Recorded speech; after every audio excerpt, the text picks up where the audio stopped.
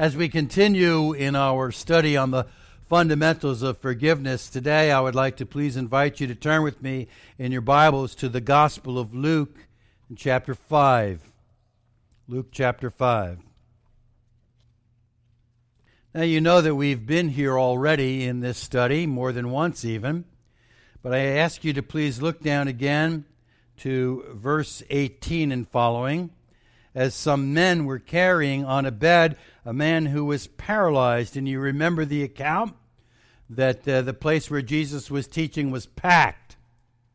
And they couldn't get in the doors because of all the people. So they climbed up on the roof and they lowered the man down through the roof. They dug open the tiles and they lowered him down to the place where Jesus was sitting. And look what Jesus says. Seeing their faith, verse 20, he said, "Friend, your sins are forgiven you." We've looked at this text and we've made the point that Jesus came to forgive sins. It was far more important than the man's health. He came to forgive sins. But what I want you to see right now is the response of the Pharisees. Verse 21, the scribes and the Pharisees began to reason, saying, "Who is this man who speaks blasphemies? Who can forgive sins but God alone?" Who can forgive sins but God alone? And that's what they were obviously saying to themselves and maybe muttering to someone next to them. Who can forgive sins but God? Now turn over a couple of pages to Luke chapter 7. As we visit again an account that we have already looked at concerning the forgiveness of our Lord. As in verse 36 of chapter 7, one of the Pharisees requested him to dine with him, and he entered into his home.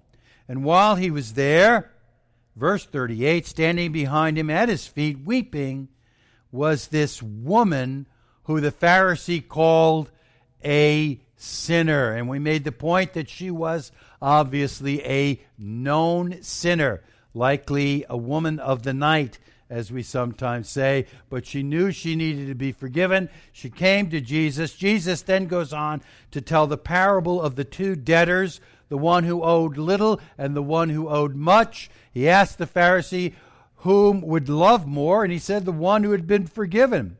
Verse 47, "For this reason I say to you, her sins, which are many, have been forgiven, for she loved much. But he who is forgiven little loves little." Then he said to her, "Your sins are forgiven." Once again, look at the response of the Pharisee. Those who were reclining at table with him, not just the Pharisee, but those who were there, began to say, and this is to themselves, "Who is this man? Who is this man who even forgives sins?" And they said, "Who is this man?" because they knew, as we saw from chapter 5, only God can forgive sins. Who is this man? And they were grumbling and complaining and saying to themselves, "Who is this man? Who does he think he is? Forgiving sins. Only God can forgive sins." In both occasions, that's what these Pharisees were saying. Only God can forgive sins. Who does he think he is? Do you know, in reality, they were right? In both occasions, the Pharisees were absolutely right. Only God can forgive sins.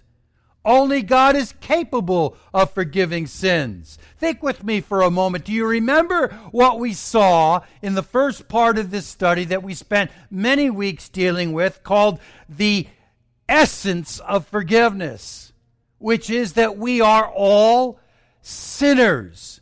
And we looked rather much in detail at the whole matter of what sin is. And sin, as we saw from 1 John 3:4, is a violation of the law of God, the moral law of God. Therefore, sin is against God. when you sin, it is against God primarily.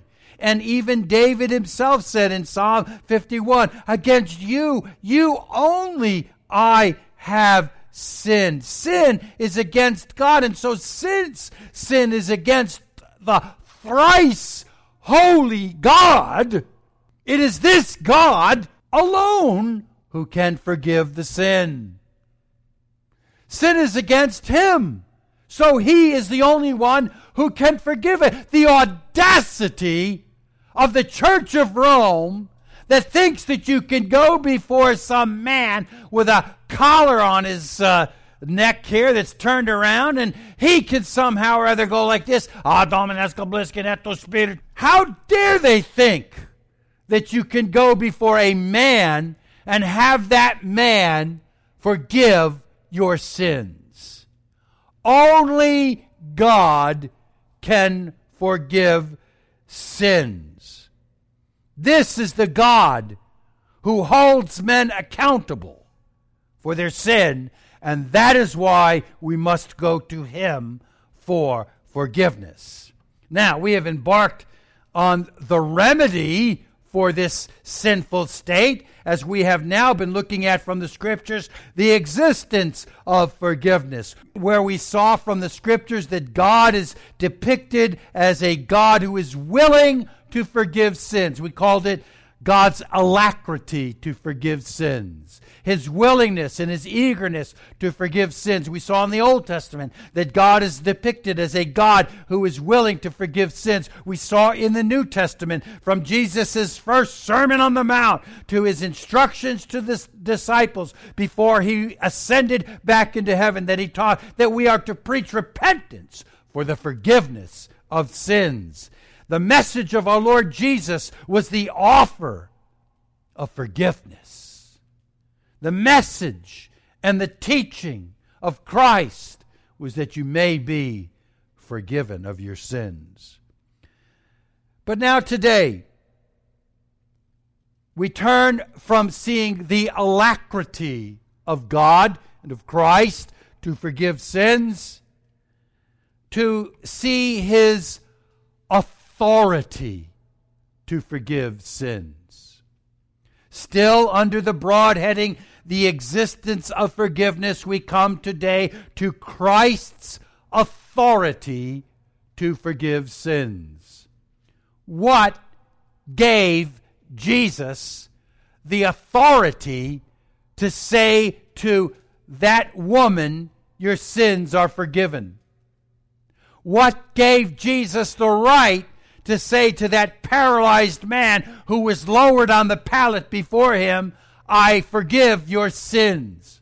What gave him the right? What gave Jesus the authority to forgive sins? Now, to answer this, beginning today, I want to embark on a crucial study within this series. It goes hand in hand with the series. It is essential to understanding how Jesus can forgive sins. But even beyond that, we're going to begin a look at what is commonly called the divinity of Christ as it is revealed in the Scriptures. And it is vital, I say vital and indispensable to not only understanding how Jesus can forgive sins, but in this day in which we live, to fight against those who tirelessly, day by day, fight against this truth in the Scriptures. We live in a day when this doctrine is continually under attack by many people, and by many sometimes subtle and diverse ways. There has been a gradual and perhaps even a rapid rise in cults and cult activities in our day. In almost every case, they deny the deity of Christ and the Trinity. I can't help but mention again the popularity of this one who is on the radio. People like to hear him talk about politics. Glenn Beck. And he's constantly putting himself out as saying, I am a Christian. I am saved. I am a believer in Jesus Christ. I am saved. He is a Mormon. And Mormons do not believe in the deity of Christ. They are a cult. And those who are a part of that cult are not saved. No matter what they say, the definition of the Bible is clear. Christ is the divine Son of God, and if you don't believe that, whatever else you may believe and whatever else you may be, you're not a Christian. And so there is this rise of acceptance, even among many so-called Christians in our day, of the Mormon cult that denies the deity of Christ. Same thing with the Russellites. Same thing with all of these, or many of these other cults.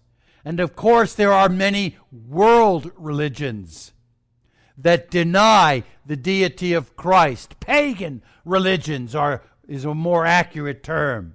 Islam denies the deity of Christ. Islam denies the Trinity. And by the way, so do the Jews. Jews deny the deity of Christ. Jews deny the Trinity. And so there is this continued bashing of this doctrine, and it is vital and important that we know what we believe and why we believe it. I want you to know what the Bible teaches about Christ and his divinity. And as I say, it is imperative even to our own study right now regarding the forgiveness of sins. What gave him the right to forgive sins? And what gave him the right to forgive sins, as those Pharisees said, only God can forgive sins. They were right. And he was God. That's the whole point. So let's take our Bibles at this time and begin to focus upon Christ's authority to forgive sins because he was divine God. We're going to look mostly in the New Testament. However, we'll begin in the Old Testament. I invite you to turn to those texts I read to you a little while ago from the book of Isaiah. So if you would please turn again to Isaiah, and we'll start at Isaiah chapter 7. As we see, according to the Scriptures, that he was promised to be God. The Messiah was promised to be God. Now let me just say as we begin this study that it is not going to be, I do not intend it to be an exhaustive study on the deity of Christ. That would take longer than this series has already taken. But in fact, I expect it to be more of a basic study on the deity of Christ. So I hope that some of you will not be so familiar with this that you will kind of nod out or zone out. Stick with us. It's good stuff. It's important that we understand this. It's important that we know this.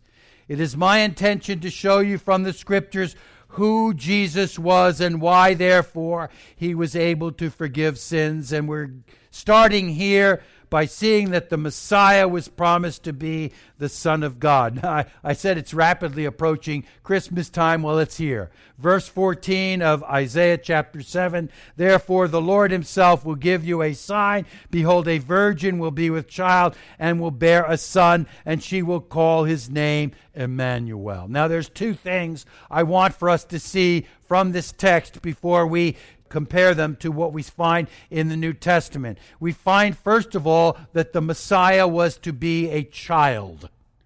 A virgin will conceive and be with child, and that child was to be a boy. She will bear a son. So the Messiah was to be a male child. God said there would be this sign. A son would be born to a virgin. And it's very, very important that the Messiah had to be born of a virgin, we know. That is the only way that he would not be with sin. The sin of Adam was not imputed to him because he was not born of the normal way with a man and a woman. It was a supernatural birth of a virgin. I can't go too much further into the necessity of the virgin birth, but the Messiah was to be born of a virgin, and he was to be a man. Now, let me just say this. We are considering Jesus. We're considering how it is that Jesus has the authority to forgive sins. And despite what some feminists say today and what some liberals say today, Jesus was a man. So he fits the first criteria.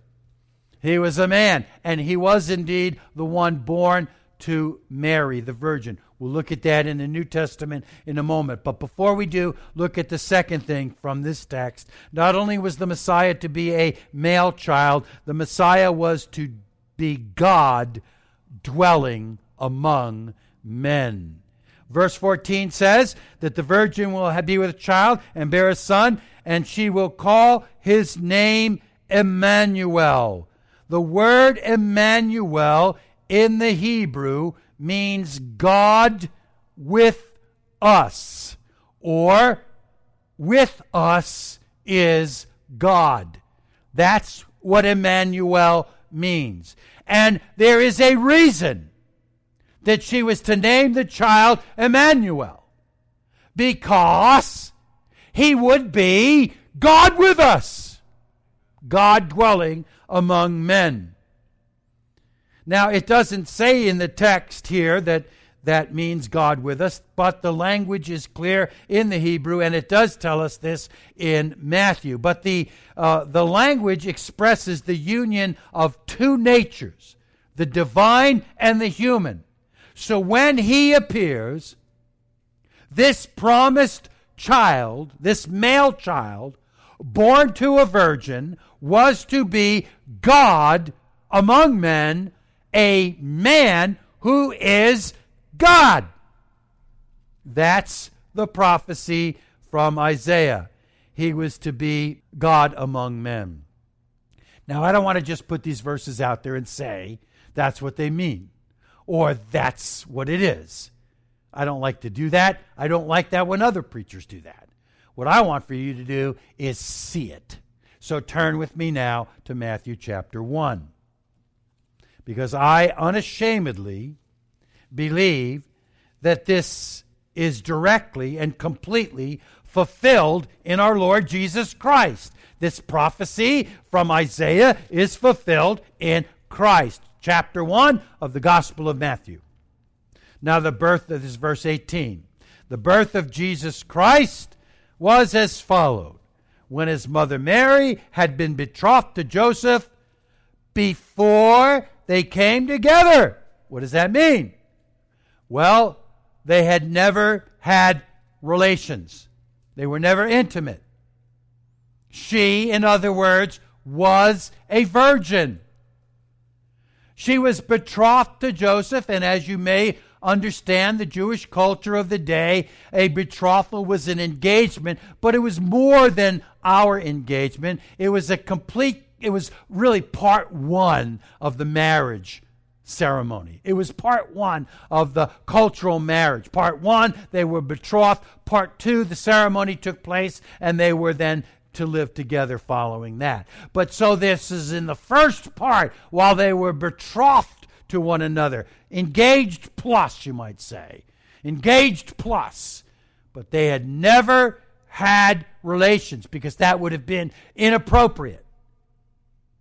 So she was still a virgin, but she was found to be with child by the Holy Spirit. Again, this is not meant to be an account of the incarnation of Christ. I just want to deal mostly with who he was. So this is all true, and we'll discuss this in a couple of more months when we deal with the incarnation of Christ. She was found to be with child by the Holy Spirit, and Joseph, her husband, being a righteous man and not wanting to disgrace her, planned to send her away secretly. That was the second option that he had. She actually could have been stoned or stoned to death for adultery. But the other option he had was to put her away secretly. She would go away and live in shame the rest of her life someplace else. And he said that's what he would do. But when he had considered this, behold, an angel of the Lord appeared to him in a dream. And you know what happens. The angel tells Joseph that the child is a holy child.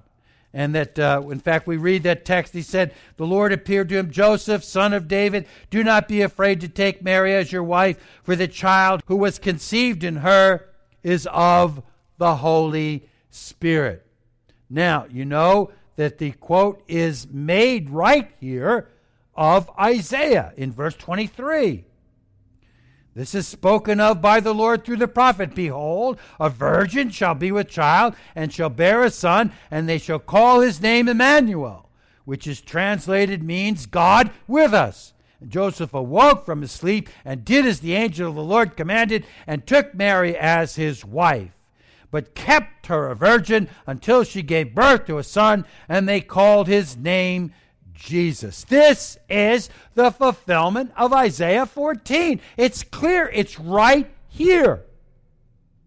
That the virgin shall conceive and bear a son, and they shall call his name Emmanuel. Well, why then did they name him Jesus? Do you ever wonder that? Do you ever wonder why they named him Jesus? I skipped the verse 21. She will bear a son, and you will call his name Jesus. Because that's what the angel told him. The angel told him to name him Jesus. And you will find the same in the account of Luke. When Mary is visited by Gabriel, Gabriel the angel tells Mary that you will conceive a son, and you shall call his name Jesus. Now, why did they name him Jesus instead of Emmanuel? Because the angel told them to. And the reason is that the name Jesus is a compound word from the Hebrew, Yehashua, coming from two words, Jehovah, and to save, Yasha. Jehovah, the great I am, and to save, Yasha. It is the name Joshua. But it is from those two words, Jehovah saves. Jehovah saves his people. So the name Jesus is more, we like to say, Yeshua. Yahshua. That's Jesus. More from the Hebrew. And it means Jehovah saves, or Jehovah is our salvation. So it retains the meaning of God among us and adds to it the one who has come to save his people from their sins. This is right in the middle of our study. To name him Jesus is naming him Jehovah saves his people from their sins. This is just what we're looking at. How are you saved from your sins? Well, major part of that is to be forgiven by Jehovah God, the one who comes to save his people from their sins. So we have both elements here from Isaiah chapter 7 and verse 14 fulfilled in Jesus. Indeed, he was a boy. He was a male child. As promised in Isaiah 7:14, a virgin shall conceive and bear a son. And that's what we have. And they named him Jesus. Jehovah saves his people from their sins. God among us, our Savior. When you name that name of Jesus, it is God among us, our Savior.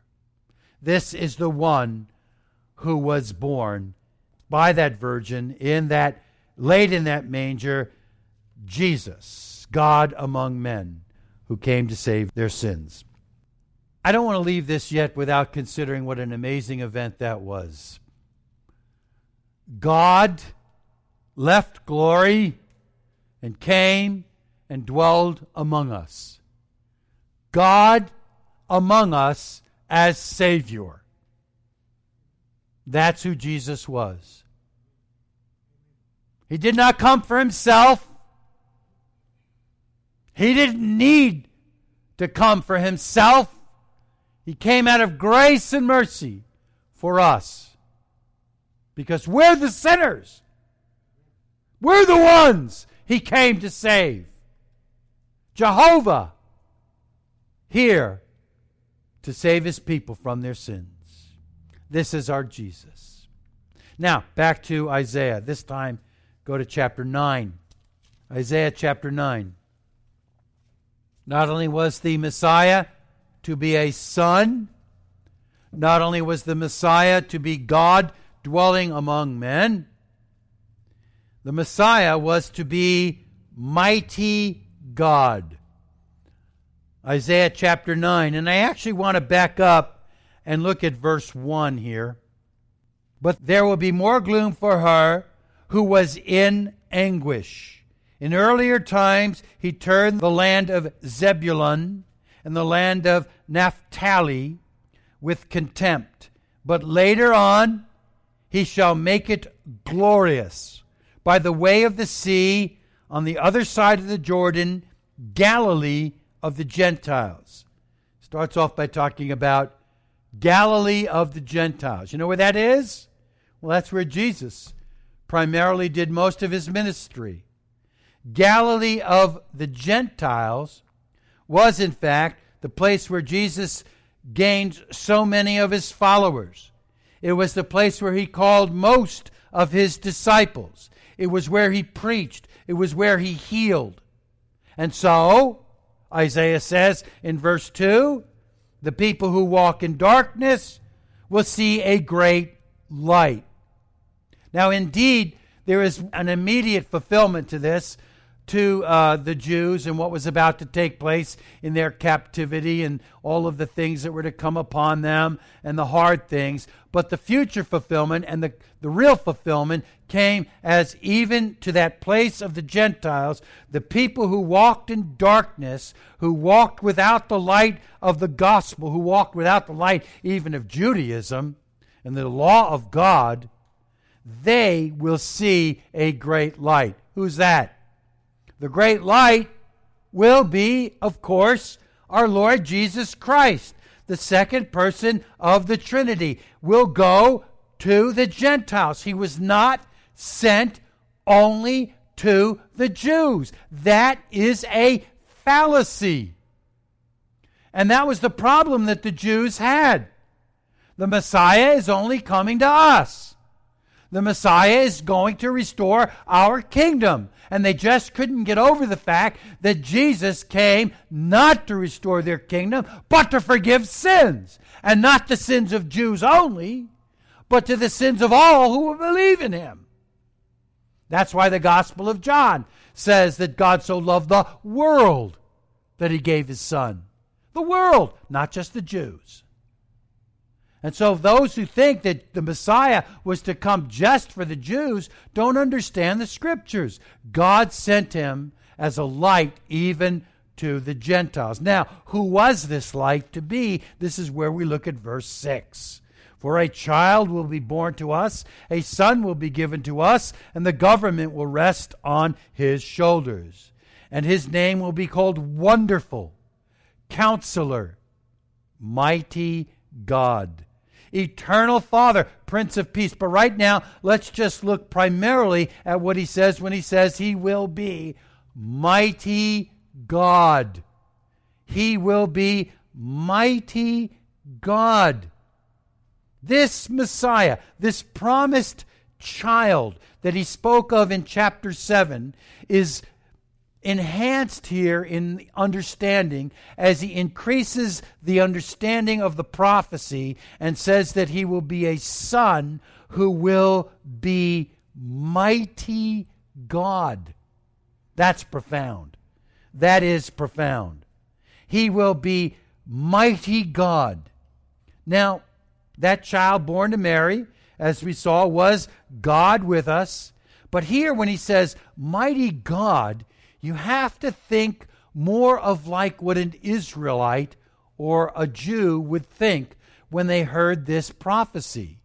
When they heard that the Messiah who was coming was to be mighty God, they would immediately think of their own history and their own life, what they had known and heard of, passed down in all their Passovers and the Passovers that they kept and the times when the grandfathers would sit around and tell the grandchildren of the mighty deeds of God. And so they would think of the God of the Bible, the Creator God who came and delivered Israel from the hands of the Egyptians with all of those mighty plagues. You know, the Israelites owned that. Yeah, it was their history. That was their testimony that God came with a mighty outstretched arm and brought those plagues against the Egyptians and set their people free from the captivity of the land of the Egyptians. This was mighty God. God who is able to do miracles and deliver our people with a mighty outstretched arm. And then once they had left the nation of Egypt and were traveling out, they came to the Red Sea. Along comes the army of Pharaoh to again destroy them. And what happens? Our God, the mighty God, parts the Red Sea, and the nation of Israel is able to pass through the Red Sea as on dry land. A mighty miracle. They own that. God did that for us. That's our God, the mighty God, who parted the Red Sea. And then when the army of the Egyptians came into the sea following them, he closed it back over and destroyed them. That's our God. That's our God. Right? I mean, that's what they would think. It's like today when people have all these sports teams. That's our team. Yeah, wow, they won. You know, big deal. This is God. This is their God. The mighty God who then proved many miracles to them in the wilderness wandering. The mighty God who established that great temple that Solomon built, not to mention all the miracles that he did through Elijah and Elisha. This is our God. This is our God who fills the temple with his glory and shows the enemies of his people that he is able to defeat them under the banner of King David. This is our God, the mighty God. And this is what the prophet is saying the Messiah will be. This mighty, miracle-performing God is going to be the Messiah. The mighty God of the Bible, who did all these miracles, is going to be the Messiah. And the greatest of all that they would think is that he is the God who created everything. This is the God who is mighty, who speaks into existence all things, and they begin to exist at his word. This is the mighty God. Not only was he their God in deliverance and all these things, but he is Creator God. This is who the Messiah will be. And how do we know that this is Jesus? The child who was born to a virgin was to be this mighty God-man. Turn, please, first to John's Gospel, chapter 1. John's Gospel, chapter 1. You know, I really don't have a better way to have us understand these things than to compare Scripture with Scripture. I hope you don't grow weary from going back and forth. because I want your eyeballs to see this for yourself. We'll look at the Old Testament. We'll look at the New Testament. We'll return to the Old Testament. I know it may seem like many to be a Bible study. I hope you do not grow weary of seeing that this is what God says. This is how God reveals himself. It's what we need to do. So here in John's Gospel, verse 1, chapter 1, in the beginning was the Word, and the Word was with God, and the Word was God. He was in the beginning with God. All things came into being through him. And apart from him, nothing came into being that has come into being. He is Creator God. This Word is Creator God. Verse 14, and the Word became flesh and dwelt among us. This is John's account of the incarnation of Jesus. The God who created all things came and dwelled among us. Remember, that's his name, God among us. Jehovah among us to save his people. Yeshua. Jehovah among us to save his people. He is, as prophesied in Isaiah chapter 9 and verse 6, mighty God, in that he indeed is Creator God. Creator of all the universe. Right there from the beginning. Look over to chapter 5.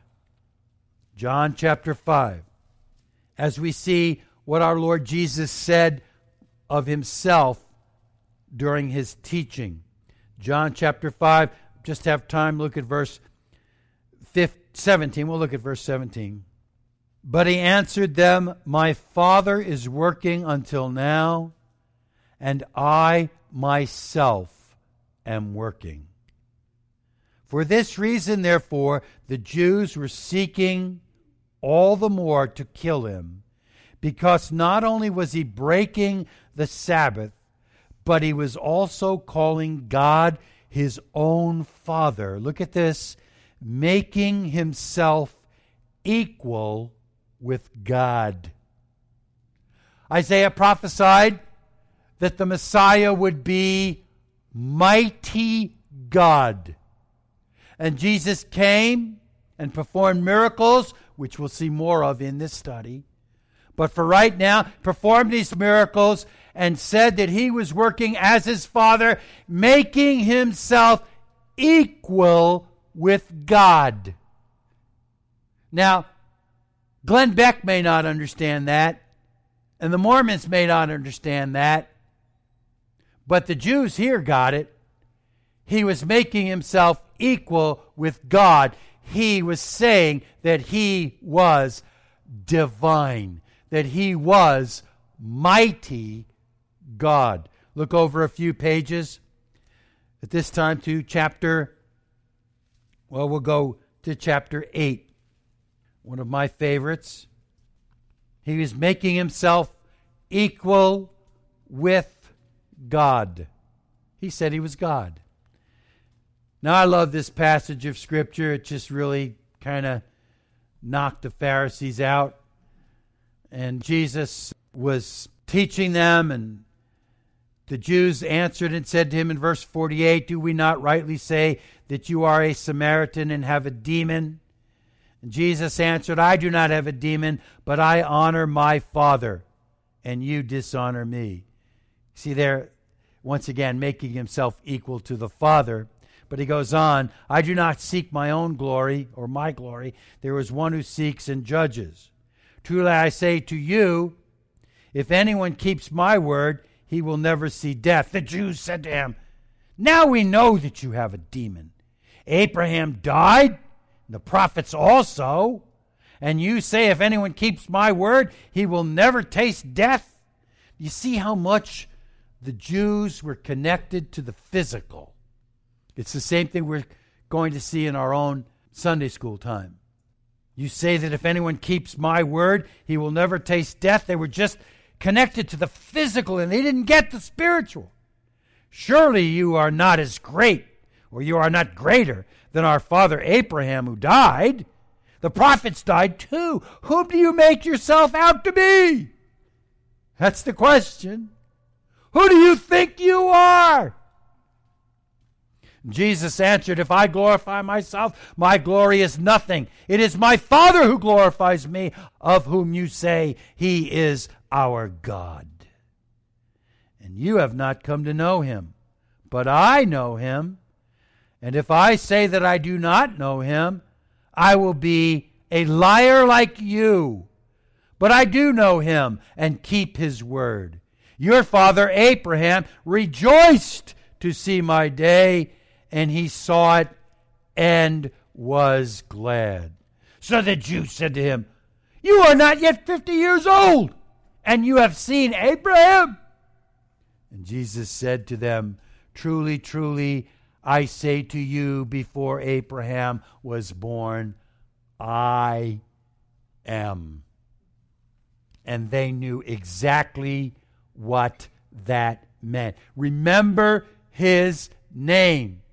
Jehovah, with his people to save. What is Jehovah? Remember, I am. The great I am who I am. So this is a great I am declaration. He is boldly saying to them, I am.